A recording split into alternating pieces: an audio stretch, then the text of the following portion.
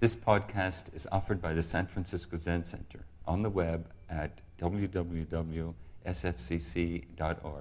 Our public programs are made possible by donations from people like you. Good morning. Welcome, everyone. We are here at Green Gulch Farm on the foggy coast of California, which more and more these days seems like a tremendous blessing. And speaking of blessings, I am so grateful and happy to welcome my dear friend and longtime Dharma comrade, Reverend Angel Kyoto Williams. And I want to begin introducing Reverend Angel by reading to you the introduction that she was given by Krista Tippett back in 2018 on her program called On Being. Reverend Angel Kyoto Williams is one of our wisest voices on social evolution and the spiritual aspect of social healing. And for those of us who are not monastics, she says that the world is our field of practice. She's an esteemed Zen priest and the second Black woman recognized as a teacher in the Japanese Zen lineage. To sink into conversation with her is to imagine and experience the transformative potential of this moment towards human wholeness. Now, long before that interview, as far back as I think the year 2000, another very good friend, Sala Steinbach, who for many years was the only Black Dharma student at Green Gulch Farm, told me that I needed to read a recently published book called Being Black, Zen and the Art of Living with Fearlessness and Grace by Reverend Angel.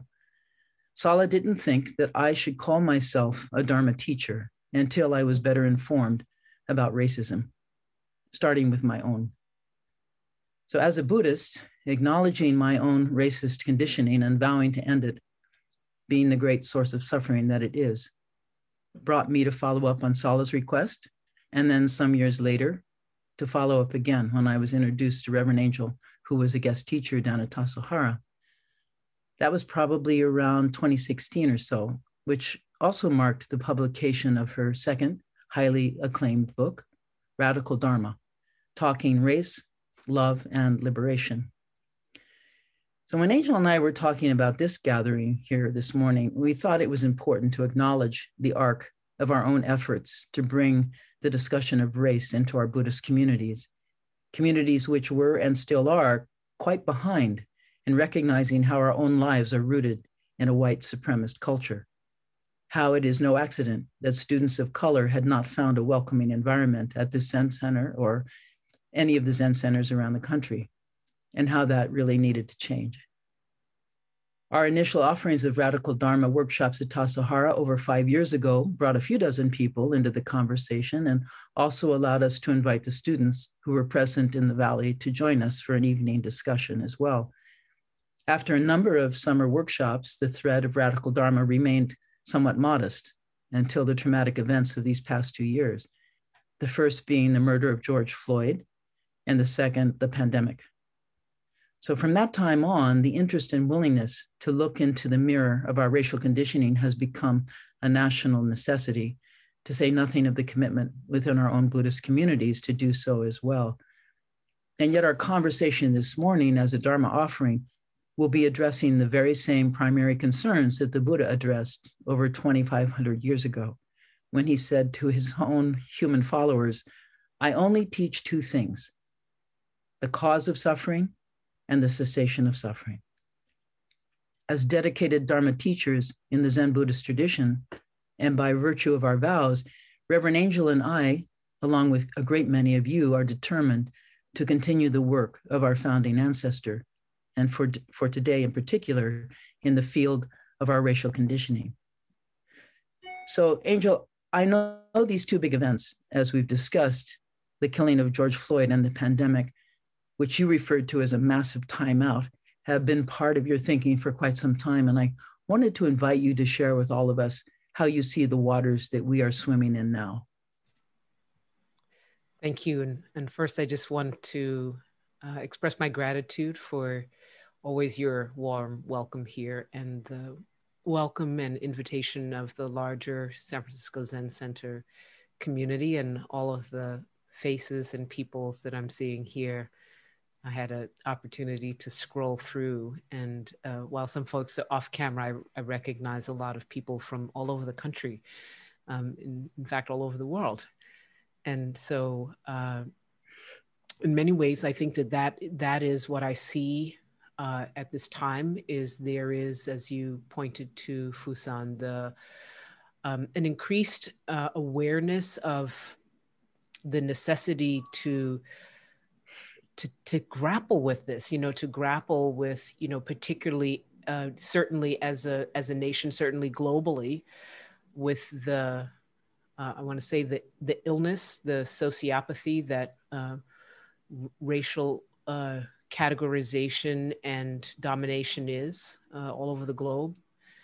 And particularly in the United States, our hand in exporting this particular frame and shaping of racism around the globe, even when the British escaped and left it, and the Dutch, who began the transatlantic slave trade, put down enslavement of peoples. Our country, the United States, continued to not only keep it, but to build an entire country on it.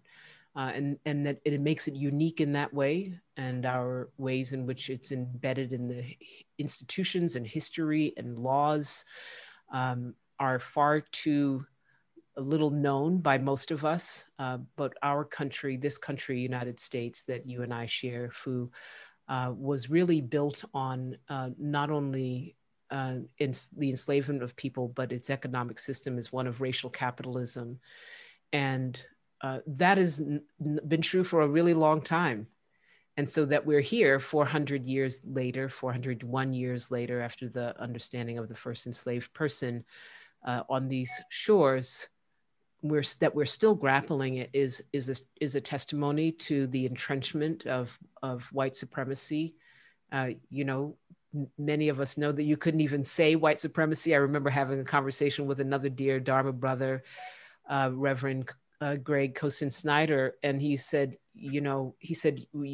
and he's feminist, and he's anti-racist, and he is a socialist in all the ways. And it was several years ago, and he said, but the one thing you can't do is you can't say white supremacy to white people. They'll just fall out. They freeze, they disappear. And that we've come this far in that many years, and this was maybe 4 years ago or so, 4 or 5 years ago, is also a testimony to how the quickening has happened in terms of the recognition, for all manner of reasons, which we can touch on. The quickening has happened, and there has been nothing that has been a greater quickening than the twin pandemics, as people have many called them, of the death of George Floyd, the murder of George Floyd, and the ensuing uprisings, the Black Lives Matter. They've been called Black Lives Matter uprising, but I want to say the response to the deep recognition of racialization and the harm and pain that it is causing us. And I think that has been brought about. That was brought about in particular, not just because George Floyd was murdered, because as we know, many Black men and Black women were murdered and have continued to be murdered, Latino, indigenous peoples. And I think had we not been in a pandemic, that we would not have seen the response that we saw, that the pandemic in essence is some form of our own practice as Zen practitioners, as Buddhist practitioners. We were on retreat. We were in a forced retreat. That the purpose of our own retreat and our practice is precisely to create a condition in which there's sufficient quiet in our minds so that we can actually hear ourselves, and sufficient stillness in our bodies so that we can feel ourselves. And I think that those conditions coming together on a national and global basis created for us unknowingly an opportunity for people to actually feel, right? To not just know or hear or get a whiff of, yeah, there's racism and it should be dealt with, but actually to feel it. And to feel it not in just a moment, but to feel it in a sustained way, because there was no place to go. We were home. We were in our own retreats. Certainly not all of us, but enough. They would call a tipping point a critical mass of us were still enough, quiet enough, so that we could allow ourselves to feel, right? Or sometimes even not so much allowing ourselves, but really we were compelled to feel and to keep hearing it again.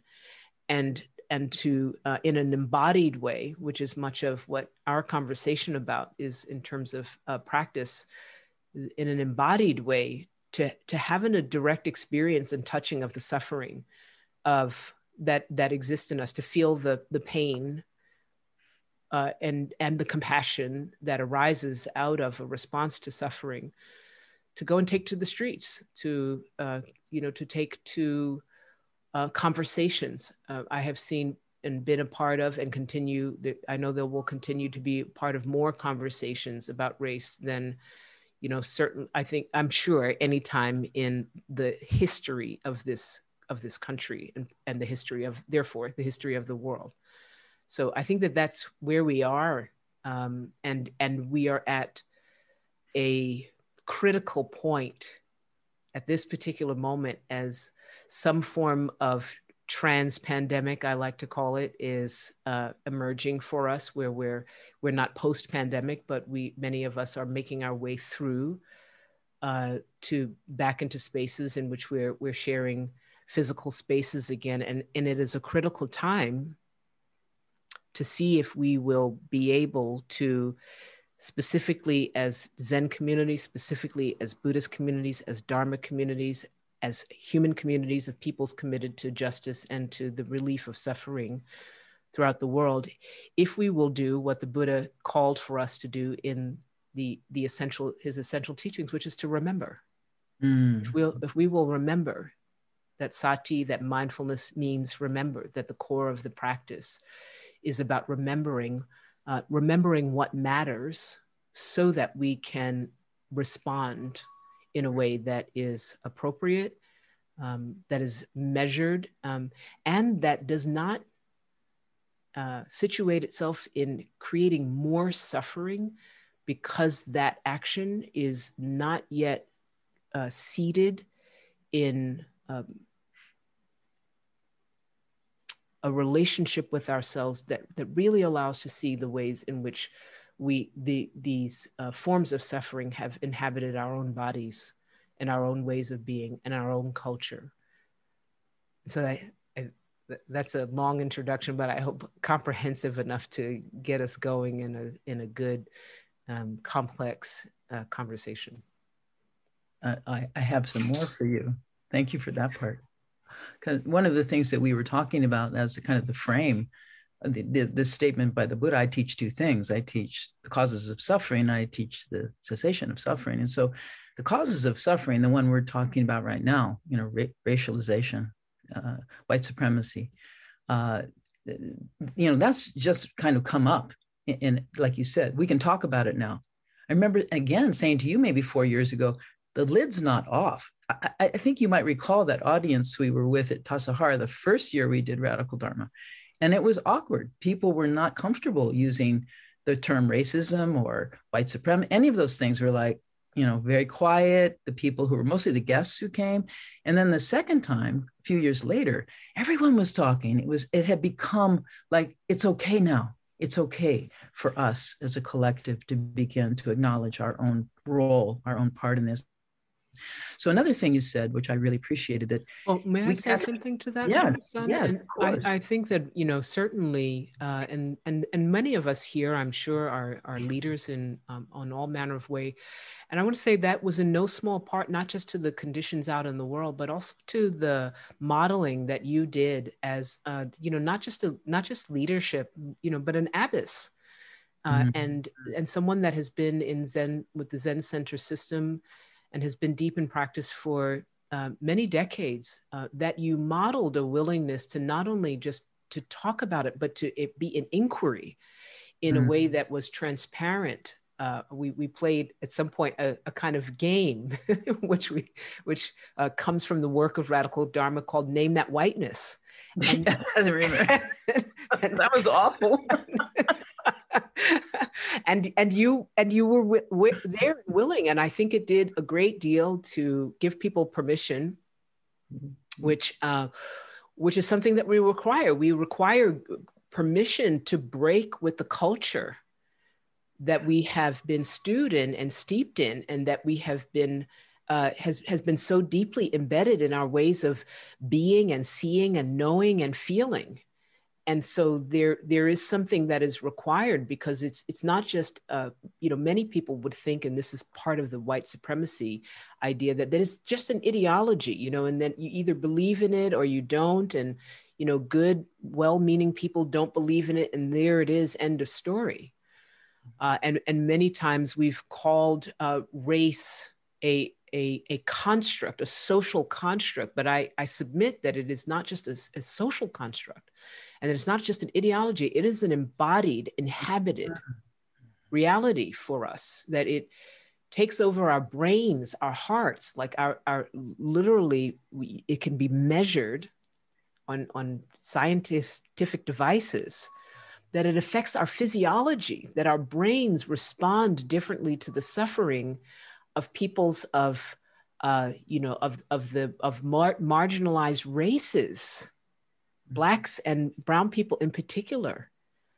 And so for me, I consider this is evidence that it is not just an ideology, and it's not just a construct that we can think our way out of, but really that it is a mass sociopathy, that we are producing and advancing antisocial behavior on a massive scale, something that we have been reluctant to acknowledge, or disabled from acknowledging, because we're so steeped in it, that sociopathy has actually become our culture, which is enormous. And if anyone is feeling a moment of like, whoa, did she just say that? Like, yeah, it's that serious, and it's that big. And those of you that are, Googlers and sort of Google therapists and psychologists in the way that I am, you can go and look up what sociopathy is about, what it means to be a sociopath, and you will find consistency with the behaviors that we spoke about in that game. Name that whiteness, that the culture of whiteness has created some of the similar conditions and behavioral reactions in our bodies. And the biggest cosmic joke, if you will, is that we then go about mistaking those behaviors and cultures and learned ways of being for who we are. And what our practice does is gives us the opportunity to have some insight as to that not being the case. Do you happen to remember a few of those white characteristics? I remember perfectionism, and standards of beauty, and who's pretty and who's chosen and all that kind of thing. And certainly was true in my growing up, who we saw on TV, and so on and so forth. The one I remembered vividly came from the audience. One of the BIPOC students who was there raised her hand and said, "Did we leave anything out of the whiteness list?" And she said, "Yeah, they're whiny." I remember Bingo. you had such a good laugh of that. Bingo. Yeah. And some of those characteristics are manipulation, right? That they'll go on the order of manipulation, so that correspond with sociopathy is manipulation, manipulation so that one appears above others. One appears more important than others, including lying, including taking over the space, right? Like asserting oneself in a way that takes over the space and makes oneself important. If any of these are sounding familiar. Lying or and I know that lying is a strong word that might have a lot of trigger energy for many of you, but active manipulation of reality, of shared reality in such a way to advantage yourself, And to do that in a way that even when you know that those things are not necessarily the case with those things that you believe that you're expressing as true, to create the appearance of them being true. Those were also some of the things, and those are in the manual, if you will, for what it means to be a sociopath. And one of the distinctions about sociopaths is that sociopaths are made, right? That they're made rather than born, at least as far as we can understand the difference between being a psychopath and sociopath. And so that's why I advance that notion, because it's produced, right, by social conditioning, right? Particular instances, namely trauma.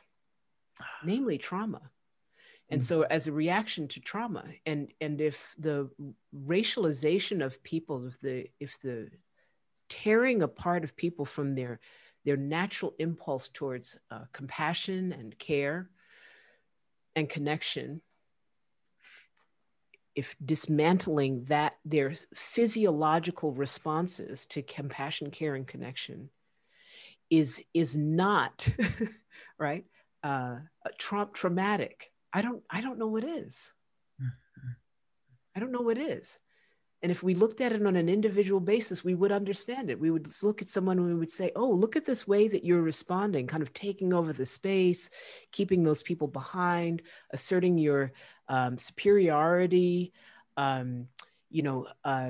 manipulating situations so that, those people can't get ahead, and then creating a whole belief system, media machine, laws. And so if we did that and we said, oh, well, this is what this person was brought up in, they were brought up in conditions in which it was told to them that was okay, we would understand that they were traumatized. And so as a result of being traumatized and being in a situation in which they were, this kind of behavior was encouraged, we would say, oh yeah, they need help. We need help. Yeah. Yeah, one of the things you also said that I found extremely helpful and important, I remember a lot of the things you say, they come in as, like banners. That was really helpful to me, and try to remember this, due to my own conditioning, which is forgetful, like you said. Remember, you have to remember. We were talking about some of the people at Zen Center, BIPOC students who are, expressing their experiences of racism, and it's a little shocking. I mean, we're just good people, right?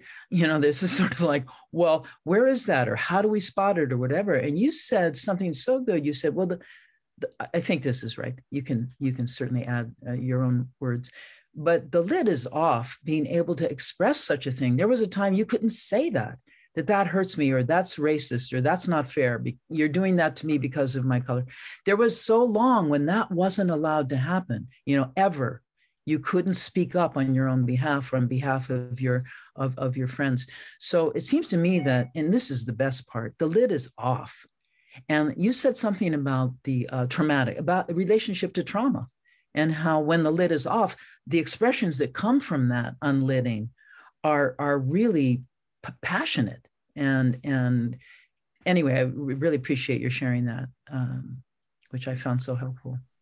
Yeah, and I think that's important, because often, one of the features, if you will, of the culture of whiteness is politeness, right?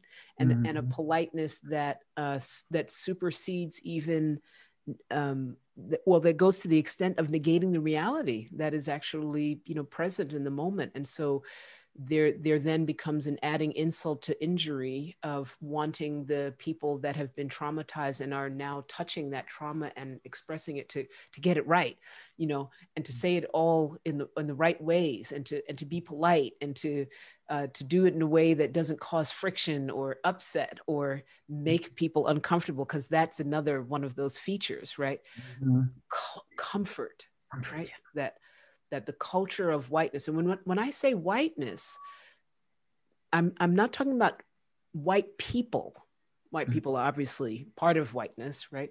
But I'm actually talking about the constructed, crafted culture over now centuries, right? That condition people to behave.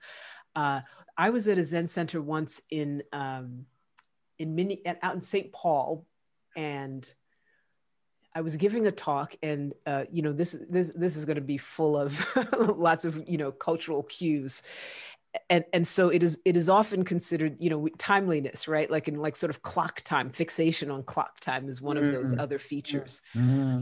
And so because of the clock time thing, and it was this long space, and people entered in from this side. And because of clock time, largely, I was sitting in the middle of the room in the front, largely the white-bodied people, right? And so white-bodied people were on this side of the room because of clock time, right? They arrived earlier, so they went in. And so they were largely on this side of the room, not 100%, but overwhelmingly and noticeable. And on this side of the room, closer to the door, when you came in later, was overwhelmingly people of color. Now, the Midwest, it was amazing to me, is fascinating because many places I go, there's a quite striking, like it's, white folks and it's Black people, or you go in the Southwest and it's white folks and it's Latinx people, or, and so you go in certain places and there's like strong numbers of a particular racial ethnic category. In the Midwest, so many people came together because they have each other as people of color. And so on the one hand, you had all sorts of different heritages of white people. They were Italian, Jewish, Scandinavian, a lot of Scandinavian, Irish, Irish Scottish, lots of different backgrounds there, Polish.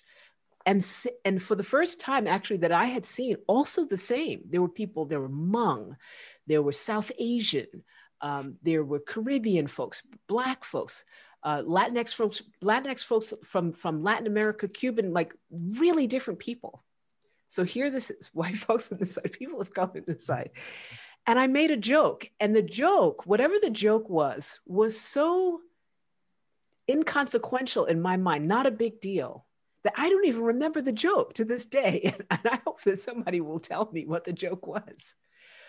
But I made the joke, and this side of the room, it was like crickets. There was like a little tittering. This side of the room with the people of color, like wow, right, just like uproarious laughter. And immediately everyone noticed this. And I paused for a moment and I looked up and I said, that was awkward, wasn't it? And everybody was, yeah, particularly the white folks were like, yeah. And I said, well, if you need any evidence that whiteness is a culture that has been constructed, there it is. Because there is nothing more similar about you folks that inhabit so-called white bodies than these folks that inhabit brown and Black bodies, different cultures, different ethnicities, different backgrounds, different ways of being raised. And yet there was some invisible cultural alignment that happened that just it defies everything there is to defy about what it means to be different people, other than white-bodied people have been indoctrinated and inculcated into a way of being that even made it a joke, not perceptible to them. Wow. And it's phenomenal. And I said, I promise you, we didn't plan this. All of the people of color and Black people didn't go in a room ahead of time and plan it and say, we're going to play a joke. It was completely innocuous in my mind. And it was so telling in such a striking way that it affected not only ways of people moving around, but actually the way they perceive. Right? It actually affected the perception of being able to cognize and integrate a joke. I think that is more evidence to how important it is for us to have these conversations together. Mm-hmm. I mean, for Black and white identified people to be able to talk together about, instead of like, well, it took me, I don't know how many years ago, not long ago, when I, for the first time, recognized I had been talking, giving lectures for 20 years to all white people. Mm-hmm. I never even saw that. Mm-hmm. Like, that's how bad it is. Holy cow. So the fact that we have gotten this so completely separated conversations, to me, is also evidence of not getting the joke. We can't get the joke if we don't come together and notice what happened there. It's so powerful when we're together, how much we can learn so much quicker than when we're on our islands. Well, and I think there's also, though, the case for at what point we can be together too. Yes. Because, for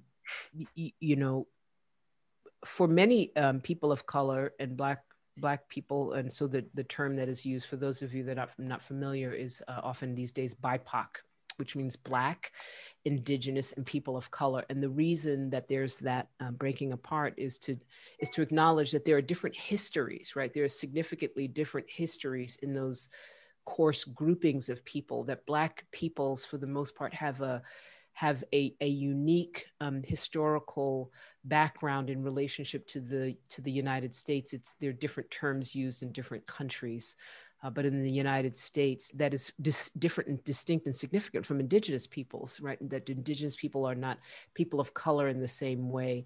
And then, of course, people of color are not all the same, like Asian, East Asian, South Asian, Japanese, Chinese, Latin, like they're not all the same. But the locationality largely of people having been immigrated to the country is a different historical reference, except for those Chicano people who the border crossed over them. Their history is unique as well. So just to name that for folks, so that we're not kind of throwing around the acronyms and terms without an understanding. The fact is that for most those people, and particularly for Black people, because of their unique location, we live. We don't necessarily get trained in race realities. We live them, right?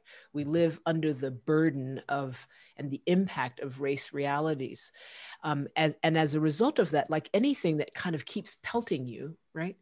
You can grow, on the one hand, a resistance, right? A resilience in it to be able to keep functioning, because socioeconomically, we often have to function amongst white people, regardless of how we feel about it, for our economic survival. And on the other hand, the tenderness of that wounding is just under that armor is palpable. And so to enter into spaces in conversation, as you spoke about earlier, about as the sort of trauma, the recognition of like how much armoring there has been and how much wounding, right? You sort of like, any person that, we talk about trauma, that that functions in trauma, you can function it for a really long time without being aware of how deep the trauma is. And then when it's opened up, right? It's like a kind of re-traumatizing, right? The experience of the pain is like out there and it's heavy duty. And so people are not necessarily always equipped to be in spaces in which, on the other hand, people that are just becoming aware are kind of like, stumbling around, groping in the dark. In many instances, and this is where the term microaggression from, doing the exact same thing that the Black and Indigenous and people of color have been learning to armor themselves with, have dealt with their armor. And so I definitely appreciate the need for coming together. And there is also a really important and essential need for, I call it caucusing, or being in spaces in which people can, and white people included, right, to work some of the rough edges out, right? And to get some rules of engagement in spaces in which we're having conversations, about race that are more intimate. This is we're kind of safe now, right? And we're safe enough to be able to hear things. And you and I in dialogue, I think, creates this unique opportunity that invites everyone in, right? It says we're all welcome here. It's not just me, and it's not a Black space and or people of color space. It's not just you and just a white space. So this is, there's a kind of relative safety. Yeah. I always tell people, if you're in a Black body in America, there's no such thing as No such place. There's no such thing as safety. That's a fact. But inside of that, when it becomes more intimate in your sanghas, in your communities, in your workspaces, driving into like, let's all have conversation together, is also actually a feature and a habit of white folks often, because it's uncomfortable to not, have command of it and know what's going on. And so you will have many, many instances in which you will find that people of color will be like, no, we need to have some of these conversations by ourselves. We need you to go have your conversation yourself and work out some of those edges, so that you even realize that your way of speaking, your way of asserting yourself, your way of, that you understand as yourself, right? And so it's not personal, it's social. That you may understand, like, this is just my personality. Maybe it's your personality. Maybe it's whiteness. Yeah. Right? Maybe it's your personality. Maybe it's ego. This is not different. Right? Maybe it's your personality, but maybe it's the way your ego has reacted to certain causes and conditions. And through practice, when you are still enough, you can recognize, oh, there's something that I have that's available to me that I can offer here. Or conversely, there's a way that I have hardened here that I didn't realize was the result of the way my father treated me, or my mother treated me, or I was teased when I was a child. So this sort of relationship between the personal and the social, it works all the way up the line. I really remember very, very vividly when you came to Green Gulch to speak to the residents there was one young gay Black man who was a guest student at the time. And he was so, he was very shy when he spoke. And then he said to you, well, I don't know why my friends, his white friends, he was in college, won't let me talk to them about my pain. They don't want to hear it. They dismiss it, or they make it small, they reduce it. And you said to him, you can't talk from your wounds. You have to talk from your scars. And you said about yourself, I've done that work of healing myself. And until you do that, you're going to be reopening these wounds, as you were just saying. So that idea that you have to do this inner work. You have to prepare yourself for this work that we all need to do together, the collective work. And that's a big part of why you and I are both so grateful to the sitting practice and to having this opportunity to actually spend time with ourselves in silence and really find all those things you're talking about, all that conditioning. It starts to bubble up like I felt my first years of practice were like putting the garbage disposal on in reverse. Everything was just coming up, all those things, all those lies and all those things. And, oh my God, the horror of what humans, how we grow and what we do while we're growing. So anyway, I feel like a lot of that cleansing has to take place for a while until you're ready to receive some new conditioning, some different way. So I really wanted to thank you again for that insight about scarring, I'll just say, particularly to people of color, to BIPOC folks here, many of us, we're not in the era of, whatever, hundreds of years ago, where we don't have relationships with white folks. We work with them, we play with them, we love them, we're married, we have children, so we're in this stew together, many of us. And more often, that is true more often for BIPOC folks than it is for white folks. And BIPOC often cannot have a life right, without some relationship with white folks. White folks can have a relationship, have a life without any real relationship with people of color. And that's often not the case for us. And as a result of that, as these conversations are arising, many of us may rush to try to, help our people, right? Help our kin, help our white kin figure this out. And then we get wounded because they're not ready. They're touching in to their own sifting apart, peeling apart the layers of like, what of this is me?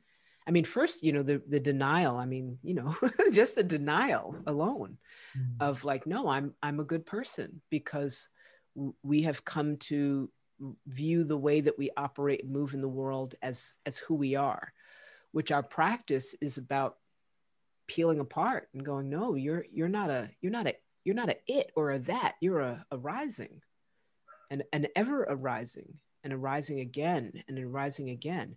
And there's some momentum to the way in which you have this, the fabrication that you tend to refer to as me. And that momentum is potent and it's powerful, so that we do have this sense of like, oh, this is how I am, who I am, and the way that I am. So that when race, in the conversation about race or white supremacy or whiteness come up, we take it personally, right? We attach those ideas to the fabrication called me, right? To that momentum of fabrication. And we take it personally, we feel it personally. And so of course, who wants to be considered a racist? Right? And so the immediate response, of course, is like, not me. Of course, not you in the sense of, it's not what I'm wanting for. Of course, not you in the sense of, that's not my wish from, and certainly not you, and that's the way that I want to see myself. But yes, you, in the way that you have been dipped into the icing, right? The stew. Of course, you, in a extraordinarily long-standing, constantly nuanced, ever refined set of instructions about how to be and relate to yourself and relate to your this color of your skin. Even those of you that came to this country later as a peoples persecuted from other lands, you didn't necessarily come with, right, a racial category. And then, but this country, you sit down and somebody turns around and they give you attention first. You go to apply for a loan and the loan comes easier. You go to apply for a job and the job comes easier. I had this wonderful conversation with John Kabat-Zinn, and he said, I went my whole life thinking all that I got was because of me, because I'm so great, because I'm so smart, because I'm so wonderful. He said, and then I started to do this work, and I realized that there were instances in which things came to me maybe a little too easy. They were just laid there at my feet. I didn't have to work as hard. Not that he didn't work, not that you didn't work, not that you didn't do things, and not that everybody's life is a bowl of roses, and that you don't have difficulty, trauma, economic challenge. No, that's not what we're saying. But that the overarching shaping of the notions of the privileges that you're entitled to are overwhelming and impossible to evade that kind of conditioning. And so it's not personal, right? Like no one picked you and said, like, you, Justin, right? Like, I'm going to pick you and lay this trip on you. And that's the nature of this racialization, for no other reason than the fact of the color of your skin and how you came out of the womb. You have this lot to bear that is the result of this culture. And so it's not your fault. Yeah. And as I always say, but it is your responsibility, because if you're here, you're people that are committed to relieving suffering. I can't imagine why else you'd be here listening to me anyway. I can't imagine why you'd be here for the Dharma. I can't imagine why you'd be here for practice. If you're not, even if you're not, you know, at the point at which you're ready to fully articulate it, that yearning is in us. That yearning is there. You know, and in contrast to the Buddha, I would say, like, I teach one thing, which is liberation and the path to liberation. And I wasn't interested in race. I wasn't interested in having that conversation, except that it inhibits the path to liberation, except that it is an obstacle to people that I have known and loved, that I think are extraordinary teachers, Dharma teachers, spiritual teachers, Eastern teachers. And man, are they stuck around race. And the reason I know they're stuck is because they contract. The reason I know they construct is because they can't even be at ease in the presence of the conversation, that they can't even have a conversation without backing up and obfuscating and becoming aggressive and denying and distracting and redirecting. And we're not doing that because it's not part of the Dharma. Tell me, what of the 10,000 things are not the Dharma? I want to ask you, may I ask you another question? It's kind of a practical one. Again, I'm going to ask you questions too. Oh, you can. Okay. This one was, I mean, it's such an honor to have you. I think you know I feel that, and we all feel that. So you said something else about your own personal way of handling assault, aggression, which again is stuck with me. Another one of those banners. In fact, you exercised it with me at Tassajara. We played it. You know, I got to be the hostess, and you were a visiting guest. And I said, "Oh, can I help you?" And you said, "No, I'm fine, thank you." And I'm trying to take care of you. I'm trying to take you over. And you're going, "No, I'm just fine, thank you." And I got nervous. You know, I was like, "Wait a minute, what is this relationship with? What's happening here?" You know, and you said, you learned. I hope I got this right. That when someone throws stuff at you, whatever it is, I think it's called shade. When they throw something, it's right? called shade. Yeah, that you say inside yourself, "That's not mine. That's not mine. That's yours. That isn't mine. You can't hit me with your stuff." I mean, of course, you can hit me with some weapon, but you can't hit me with your words because they're not mine. That's you. That's your hatred, or that's your disrespect coming out of you. And I was thinking the corollary of that is for those of us who are the aggressors, whether intentionally or not, that is mine. I need to own that. And I need to be responsible for it and say, "I'm sorry," you know, as soon as I recognize it, and then learn that lesson again and again. So I hope I got that right. But I thought "that's not mine" was a great shield for anybody who feels that kind of oppression from hierarchs or whatever it is, you know, wherever it's coming from. Yeah, I would say it's even more than a shield. It is an expansion, right, of the space that you inhabit, so that things that happen, things that are said, don't land on you, right? They land in the space. It's like, and so it's not mine, and it's yours, and it also is collective, right? It's yours.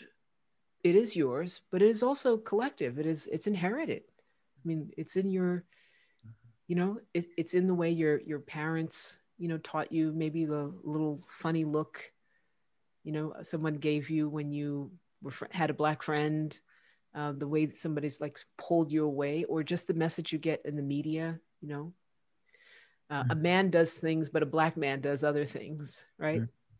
What does that mean? All of these deep encodings. And, you know, I think it's really important for me to share that, you know, you and I had this conversation, Fu, and I hope I get this right. And, you know, you were asking me about how I came to this. And I said, you know, this is the Dharma. I've been part of this practice and considered this my practice long enough that it wasn't like I came and I'm going to bring this race conversation to the Dharma. It's like, I discovered the very same things that I'm sharing, not because I'm a race professor. I'm not I'm not a scholar. I didn't go and, try to get a whole bunch of studying. I mean, I've done, checking in, of course, and learning since then, but it was from the inquiry of the practice, to be able to be sensitive enough and attuned enough and also honest enough. And the discovery for me was not like, oh, look, white people are doing something. That's not my practice. That's not my inquiry. My discovery was like, oh, look at this bias against Black people in me. Yeah. Look at that in me, right? And that I had to acknowledge. I could get a pass. Everyone would give me a pass. Of course, you're not, holding racial bias, but my inquiry, my practice allowed me to acknowledge, right? First to feel it, right? To like notice there's some funny thing going on there in my body. When I would say certain things and can feel the untruth in those words. Like, oh, I'm all Black people I'm good with. Maybe not, maybe not so true. And to feel that, right? And to be sensitive enough and say like, oh, I know that's my, I'm not being honest with myself feeling. And then to take that to my cushion, right? To take that to my yoga mat, to take that to my practice, to take that to, I would say, take that to my Jesus, whoever your Jesus is, to take that and say, let me sit with that. Let me be with that. And let me face that, right? Let me face and like that discomfort, that noticing of the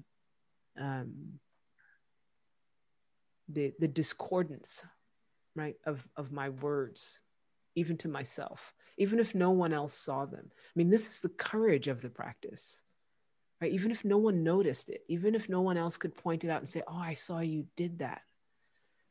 For me, that's was the gift for me in my practice, was to say, oh, I can develop the courage to not to face you, but to face myself first. I mean, that is the real work. That's the real deep work, is not to figure out how do I come out, smelling like a rose to other people, but how do I forgive my French, learn to own my own shit, and to smell it, and not to smell it and then go run, like to smell it and sit with it and go, oh, let me get used to this aroma. So that I can recognize it when it's surfacing in these other places, so that it's like I'm familiar with it. So that's what we mean when we talk about like doing the work. And, Fu-san, so I remember, you were sharing just so openly about your journey of saying, and please correct me if I'm wrong, like, oh, I thought we had done it. It was the 60s. Right. Like, I thought we had done it. We took care of that, check. That race stuff, we took care of that. And then back to sleep.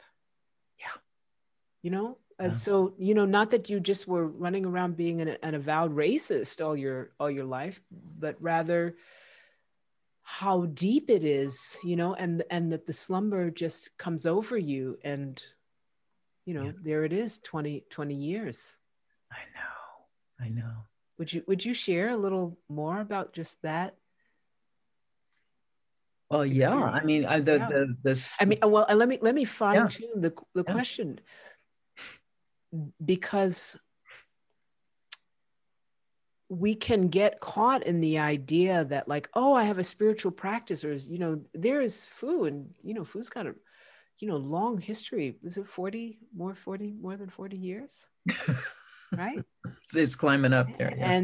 And she's talking about race. So, she must like have it down, right? Like that, that must mean we're kind of like over the hump, right? Because we have a practice, which in some ways can be a snag to telling ourselves the truth. And so I felt so moved by your willingness to share this at that stage, you know, these years ago when we met and we were in conversation. So if you would share, because I think it would be helpful for those of us that may be a little shy about saying, well, wait a minute, I've had a practice for 10 years, 20 years, 50, 30 years. And how do I own, that the polishing ain't done yet? Yeah. Yeah. Well, I for my own personal pilgrimage through myself, through my mind and my body and my history, there's so much that goes back to when we're children. And you have your memories of your parents. I have my memories of my parents and grandparents. And I think I told you the other day, I mean, I remember very well having my grandmother with her white gloves on take my hand in the Bank of America and walk in front of the line, like in front of all these working people who were there to deposit their, she said, we don't need to wait. I said, what are you talking about? I was very young, but I remember being stunned and the looks on the people. But not just white folks. No. yeah. That's the important piece. No. That's the important piece of the story. Not just white folks with hats on and gloves. No, that was my grandma.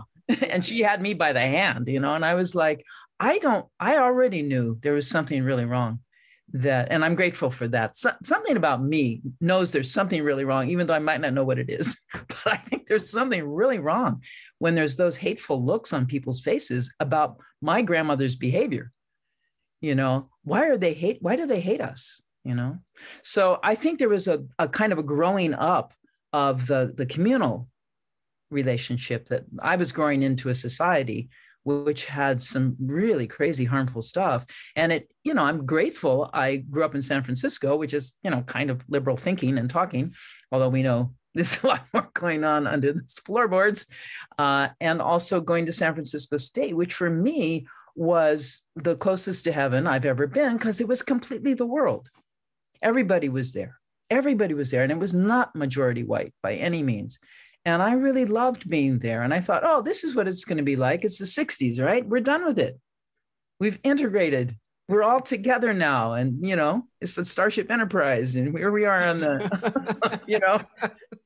we're going to fly through space together. And, total. And the falling back to sleep, I think, is the part that, as you mentioned, really hurts, because I stopped noticing, or I stopped feeling there was something terribly wrong, because I'm in this Buddhist enclave out here, and feeling like only really nice, good people could possibly be anywhere. And everyone out there must be like that. Some kind of delusional state of forgetting about, there's a lot more going on here than meets the eye. So, and I think I also told you that within my own family system, there was the whispered name my grandmother made about someone in our family called the Sanchez woman. She was a relative of some sort, but that was all we knew. This name. And I thought, what is it I'm being taught? What have I been taught?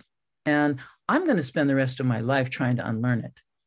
And I think it's with having good friends like you and like Sala and others who are here. We have some good friends growing up in our community right now. We hope we can be good friends to tell us their own pain and suffering, and when they're ready, so that we can we can listen. I feel like listening is my task for a good long time to come. I need to hear you and others talk about things that I didn't know, or I didn't see, I didn't look at. So no, 40 years of Zen practice is 40 years of Zen practice, but every day you sit on that cushion, you'll notice something within yourself that is gristle that needs softening. And thank you. Yeah. And I want to share just one piece from the work of Radical Dharma that our conversations and we're planning a workshop. The one we were going to do is being postponed until we're not sure yet, but stay tuned, because we'd love to have you. But one of the things that I discovered from a process that I developed in the Radical Dharma work, we do these like camps, We bring people together in physical space. We're actually doing one in October in New York at Omega Institute.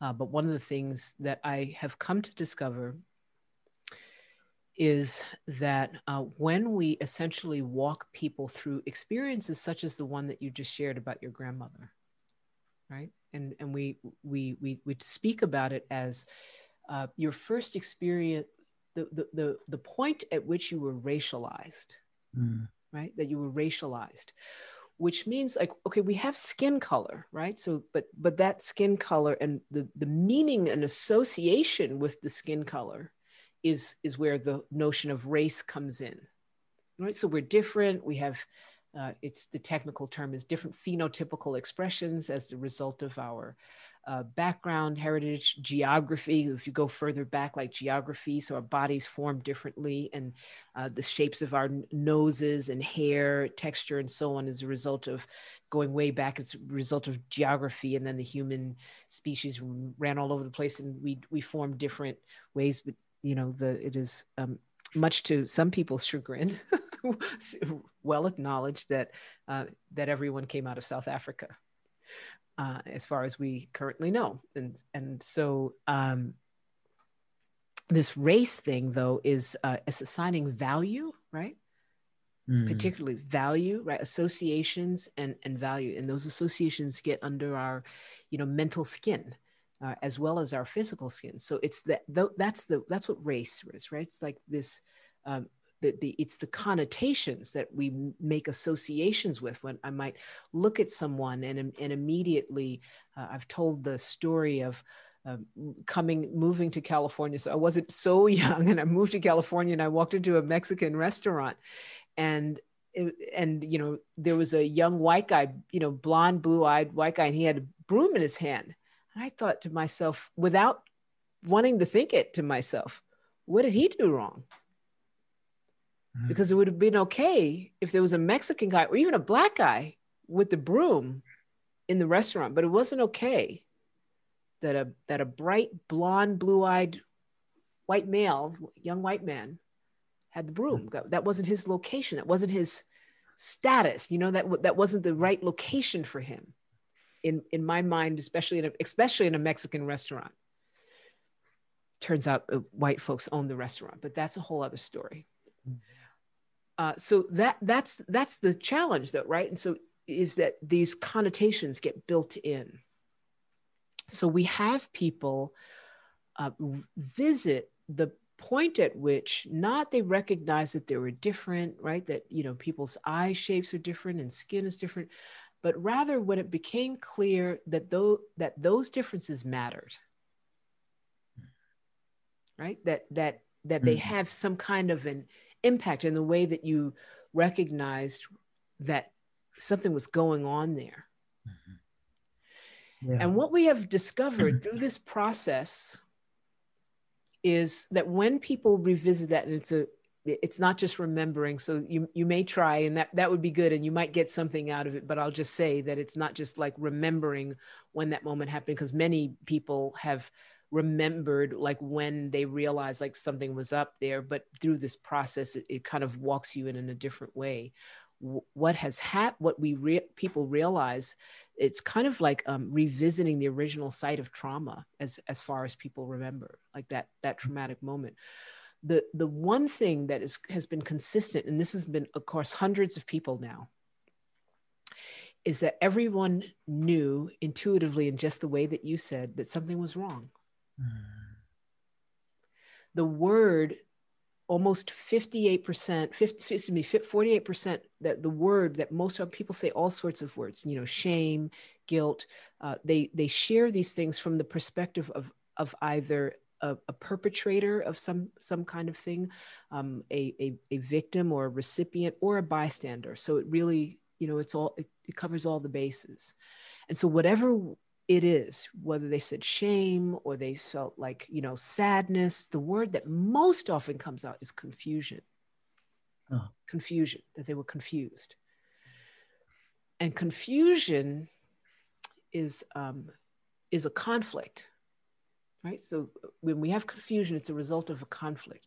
And the conflict is that something you knew something already, and you have introduced something that doesn't jibe. What that tells me is that we fundamentally know better. That there is a deep intuitive wisdom of something's not right here. And we're going along and we recognize difference, and people are different and they look different. And then that point of racialization, we are actually confusing the natural human organism to just be curious and open and receptive to difference and to receive it. And when something intervenes, we have this experience of like, whoa, confusion. Wow. And that is the most promising thing. Yes. That I have come to see, is that down there, under all the conditioning, over and over again, different regions, different places, different locations, different races, different heritage, all of the immigrants, all the things, that we know better. That at the core of who we are, we want to be connected, and we want to be curious, and we want to care for each other. And that racialization is a distortion, it is a corruption of our basic humanity. Thank you for listening to this podcast offered by the San Francisco Zen Center. Our Dharma talks are offered at no cost, and this is made possible by the donations we receive. Your financial support helps us to continue to offer the Dharma. For more information, visit sfcc.org and click Giving. May we fully enjoy the Dharma.